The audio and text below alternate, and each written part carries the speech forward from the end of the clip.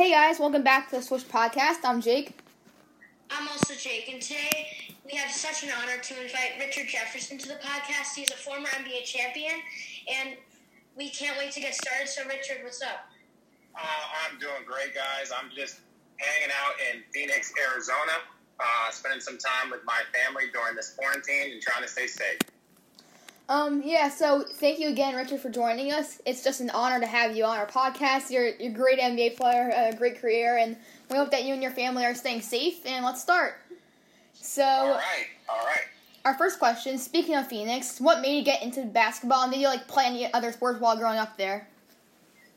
What made me get into basketball? Honestly, I'm the youngest. I have two older brothers, and they kind of played basketball just in a very casual way where they would go to the park with their buddies when they were like 15 or 16. But for me, because I was younger and I would tag along, I started playing at like 10 or 11. And there wasn't really that much other to do. So I would just started going to the park every day with my friends. And I started, most of my friends that became my friends were guys that were also at the basketball, they were at the basketball park also. So the next thing you know, you're hanging out with guys that like to do the exact same thing with you, and that was play basketball every day.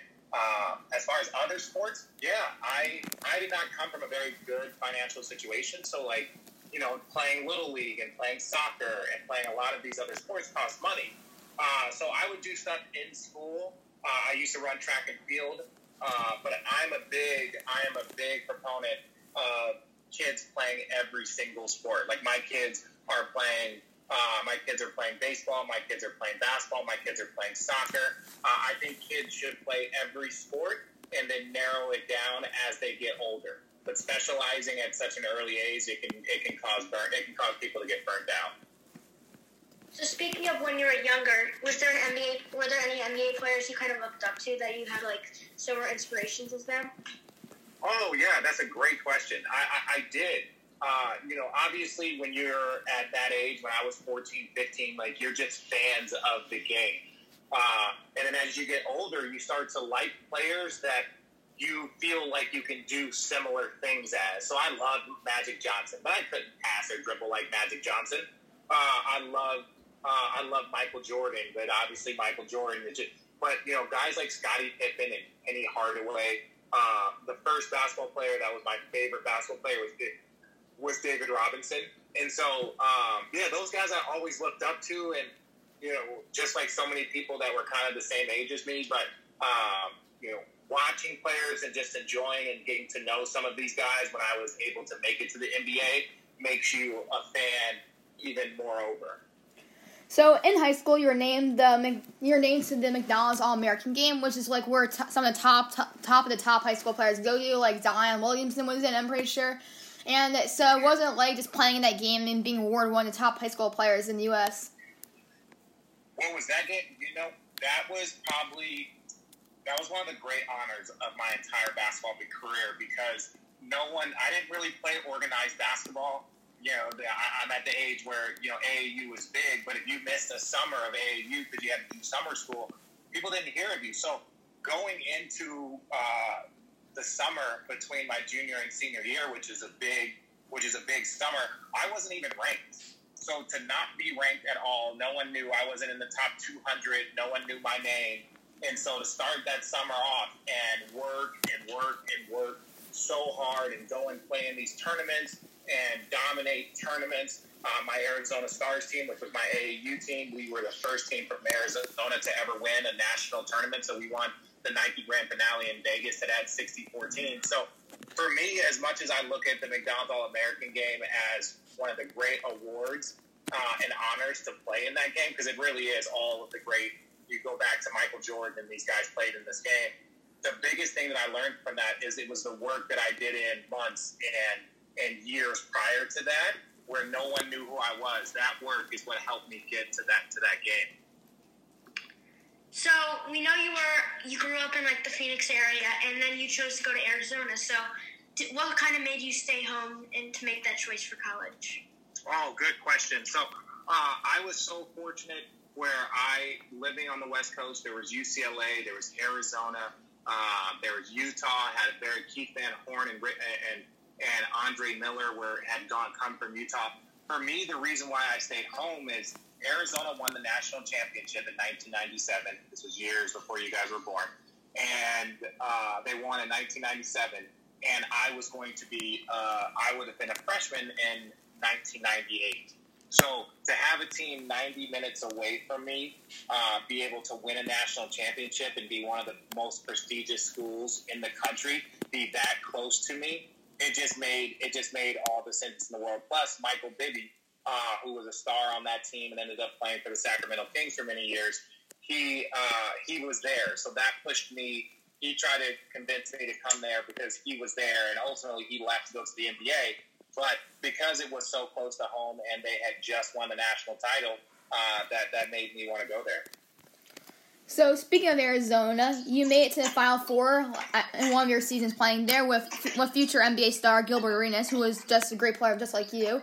And you played a national championship game. So, what was that whole experience like playing at Arizona? Oh, it was amazing. I wish Gilbert Arenas could have made a couple of shots during the national championship game.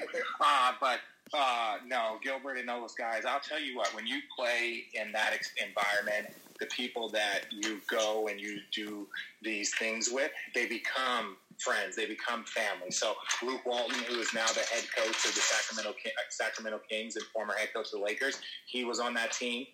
He was actually my roommate in college. No, it was great, man. We were so close. And like I said, part of the reason why I went to Arizona is because I watched them win a national championship. And my goal was to win a national championship. While getting close isn't there, I don't believe in participation trophies, but I do believe that we did accomplish a lot in getting as far as we did. So, in 2001, you were drafted in the first round by the Rockets, and later that night you were traded to the Nets. So, what was it like being drafted into the NBA? Oh, man. It is every dream that you can imagine rolled up into one. Like I said, to not have anybody know my name 3 years prior, and then to be able to leave college early and hear, David Stern at the time call my name and say my name, it was special. It was exciting, and to this day, it's still one of the great memories that I've ever had.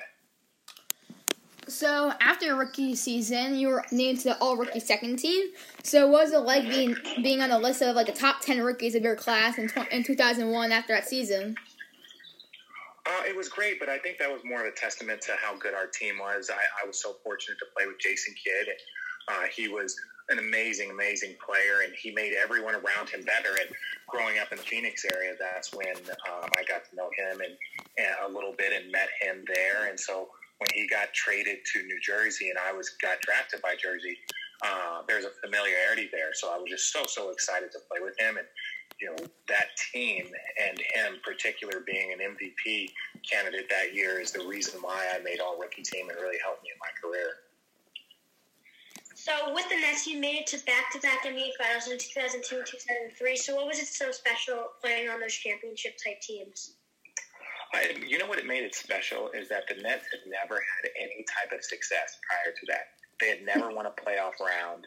They had never had any type of deep playoff run. And I remember my very first year when I got there, everyone was like, well, the Nets have never done this. The Nets had never done that before. And I was never on the Nets, these groups of guys. But it told me that people will feed you all of your negative history. Right? They're like, hey, well, the Nets have never won. What makes you think you guys can do it? Or the Nets have never been to a conference finals or have never win back-to-back. What makes you different? And it was just, people will feed you negative storylines before they feed you successful ones. And so that just taught me that, hey, you control your own destiny. It doesn't matter the name on the front of the jersey or organization or school or team that never had success before.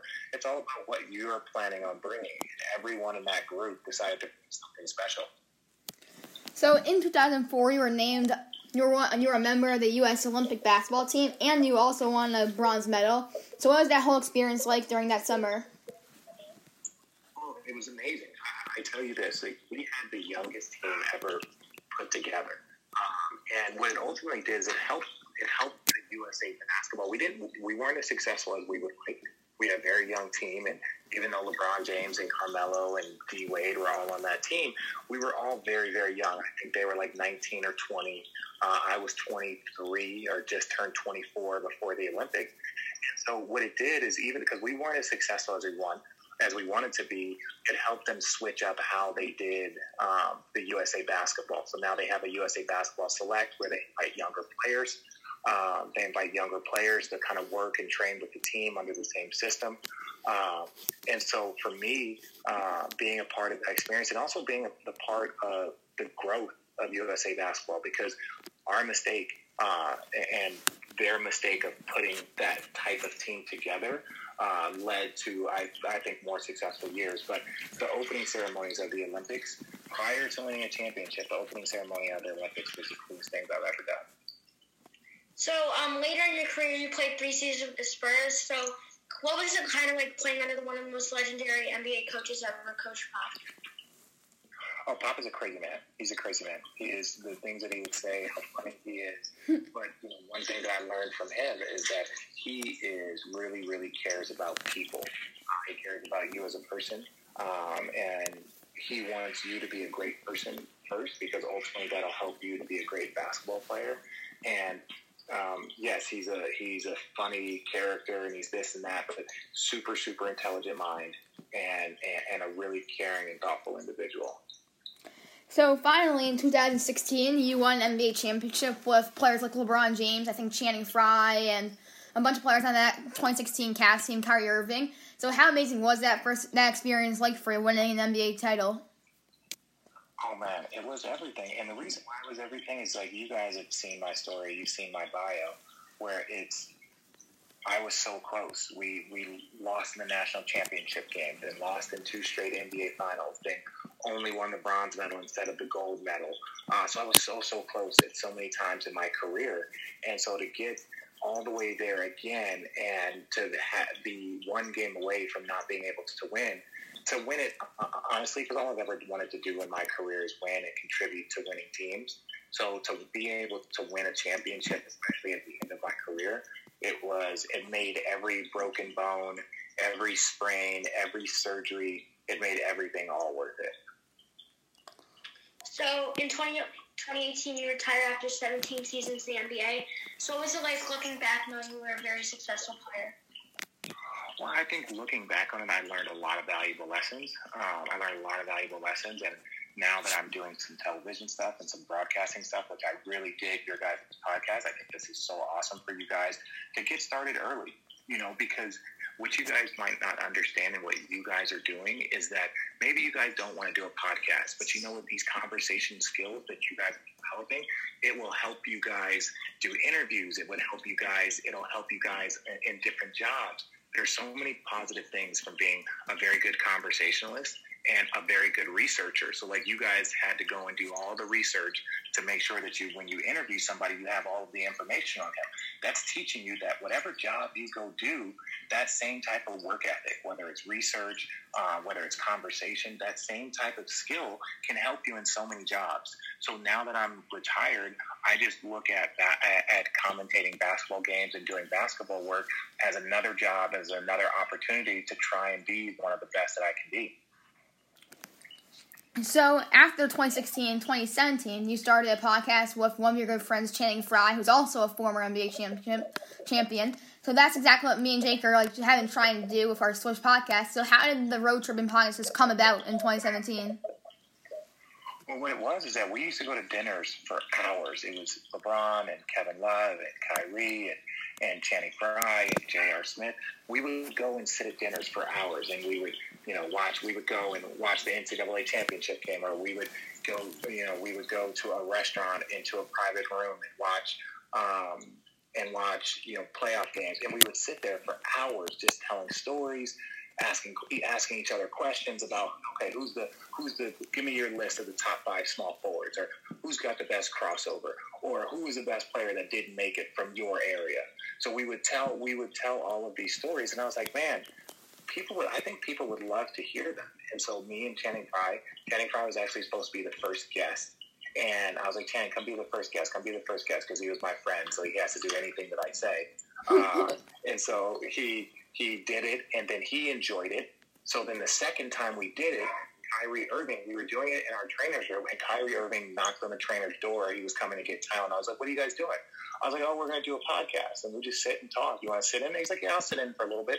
Literally an hour and a half later, he's laughing with us, telling stories, with cracking jokes.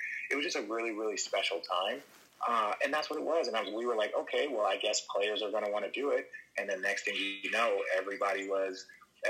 we had every one of our teammates, and we had it on multiple years, and we started the first in-season podcast, which is kind of special.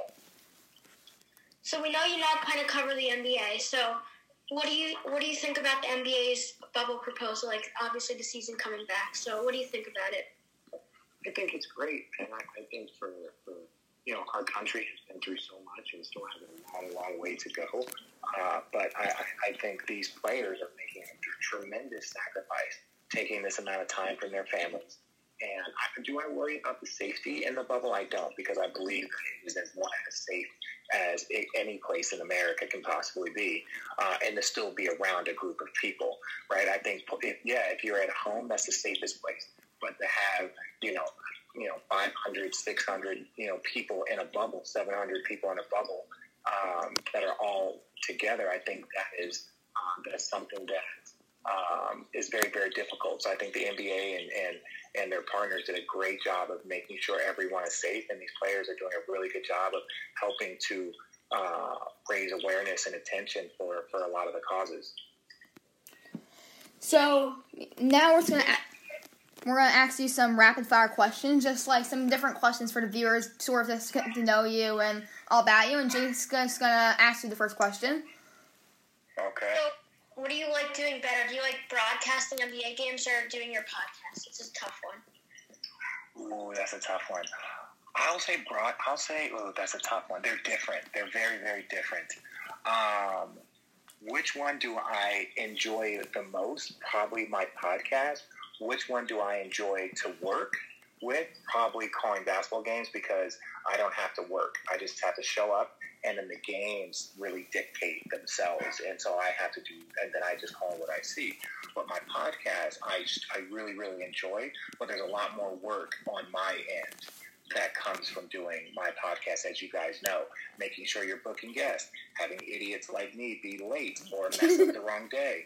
These are things that when you're trying to do a podcast, you just have to do it. But when I call a basketball game, I just have to show up and do my homework and prep and be ready to call a game, and everything else kind of is taken care of. So our next question is, if you were not a basketball player, like broadcaster, what would you be right now in your career? Oh, that's such a good question. And it's like, I truly don't know. I don't know what it is. I'd like to believe, I'd like to tell myself I would be successful, right? I don't know. I didn't know in what. And I think, for so many years, like when people would ask me that question, I would feel like saying like, oh, you're going to be successful, but you don't know at what. Well, I think everybody, Bill Gates, when he was, 20 years old, he believed he would be successful. I think so many people that were successful later in life, they don't know why. They just have a belief in themselves. They have a belief in their passion. They have a belief in their work ethic. They have a belief in their grind. And so I don't know what I was going to be, but I do know that I truly believe that whatever I did, I was going to do to the best of my ability. So would I have been, as famous, or would I have gone into another field like that where people know my name? Probably not, but I believe that I would have found a way to try and be successful. So we know you played in the NBA for a while, but what do you think your favorite stadium in NBA City you played in was? Oh, that's a good one, man. That's a really, really good question. My favorite stadium, man, I really did like playing at Oracle Arena. Oracle Arena, I played there in the playoffs when I was there for them, and then I played against them in the finals twice. And I really think Oracle, because it's not around anymore, and it was one of the last true, smaller arenas, I think that place was really, really special. Madison Square Garden is a very, very special place also. The energy there, the only thing that's different is the energy there is not what you would like it to be, where in Oracle for the last 7-8 years, it's been really, really intense there every time you show up. Yeah, I think also based on that is that my Knicks are pretty terrible right now. We're not in a good spot, so I'm staying out of that. You should switch to the Brooklyn Nets. Yeah, but the Warriors have had a great franchise for the past 10 years or so with Curry, Clay, and all those guys. So playing for them was probably really fun too, and against them because you beat them in the finals once and you also lost. But our next question is. So, what are you most looking forward to, like, just doing once quarantine ends, like, once everything's back to normal, the NBA, everything's all back and normal? What am I looking forward to? Man, I'm a bit of an introvert, which means that I'm an extremist, where it's like if everyone's being super social, I can be super social. If everyone's kind of just, hunkering down or being inside, like, I enjoy that. I'm not a person that gets too stir crazy. So what am I looking forward to doing? I wouldn't say that I miss New York. I will say this. I do miss New York. I miss going to New York. I miss going to dinner in New York. That's what I miss. So if anything, I would say traveling to New York and walking around the streets of New York. That's what I just miss that energy. But other than that, man, I'm fortunate. I live in Los Angeles, so we get to go to the beach, and I spend a lot of time with my family, so it's not bad at all. So, we know in your career you played for a lot of NBA teams, including the Nets, Bucks, Spurs, Warriors, Jazz, Mavericks, Cavs, and the Nuggets. So, what did you learn for playing for so many different coaches and playing with so many different teammates? That what you just said is a really good question, because for a player like myself that's now, if I decide to go coach or if I decide to broadcast, I have so much knowledge to pull from playing in this city or playing in this arena or understanding this fan base or understanding what each player's role is, because I've experienced it all. I've gone from 6-man and a young player to a starter for 10 years to a fringe all-star and a leading scorer in this league to being another 6-man to not coming off the bench and not playing every single night. So I've experienced every single possible role that you can experience in the game of basketball. So when I sit down to talk about it, whether it's with you guys or on ESPN, when I'm speaking about a situation, it's typically from experience. And that's something that I think I'm very, very fortunate in. So one of our last questions of this amazing interview is, what's your favorite moment in your whole career? Just back college, high school, NBA, or just right now? If you had to pick 100%. When picking one, I'll tell you what. I'll do you guys better. I'll do you one better. My favorite experience is obviously winning a championship, but that was a no-brainer. But I would say, truth be told, walking through opening ceremonies was such a good moment, was such a cool moment. That's probably my coolest moment that wasn't as a on the court moment. It was just an experience through sports. So for me, that was probably the best experience for me. But the best moment is definitely when we won the championship.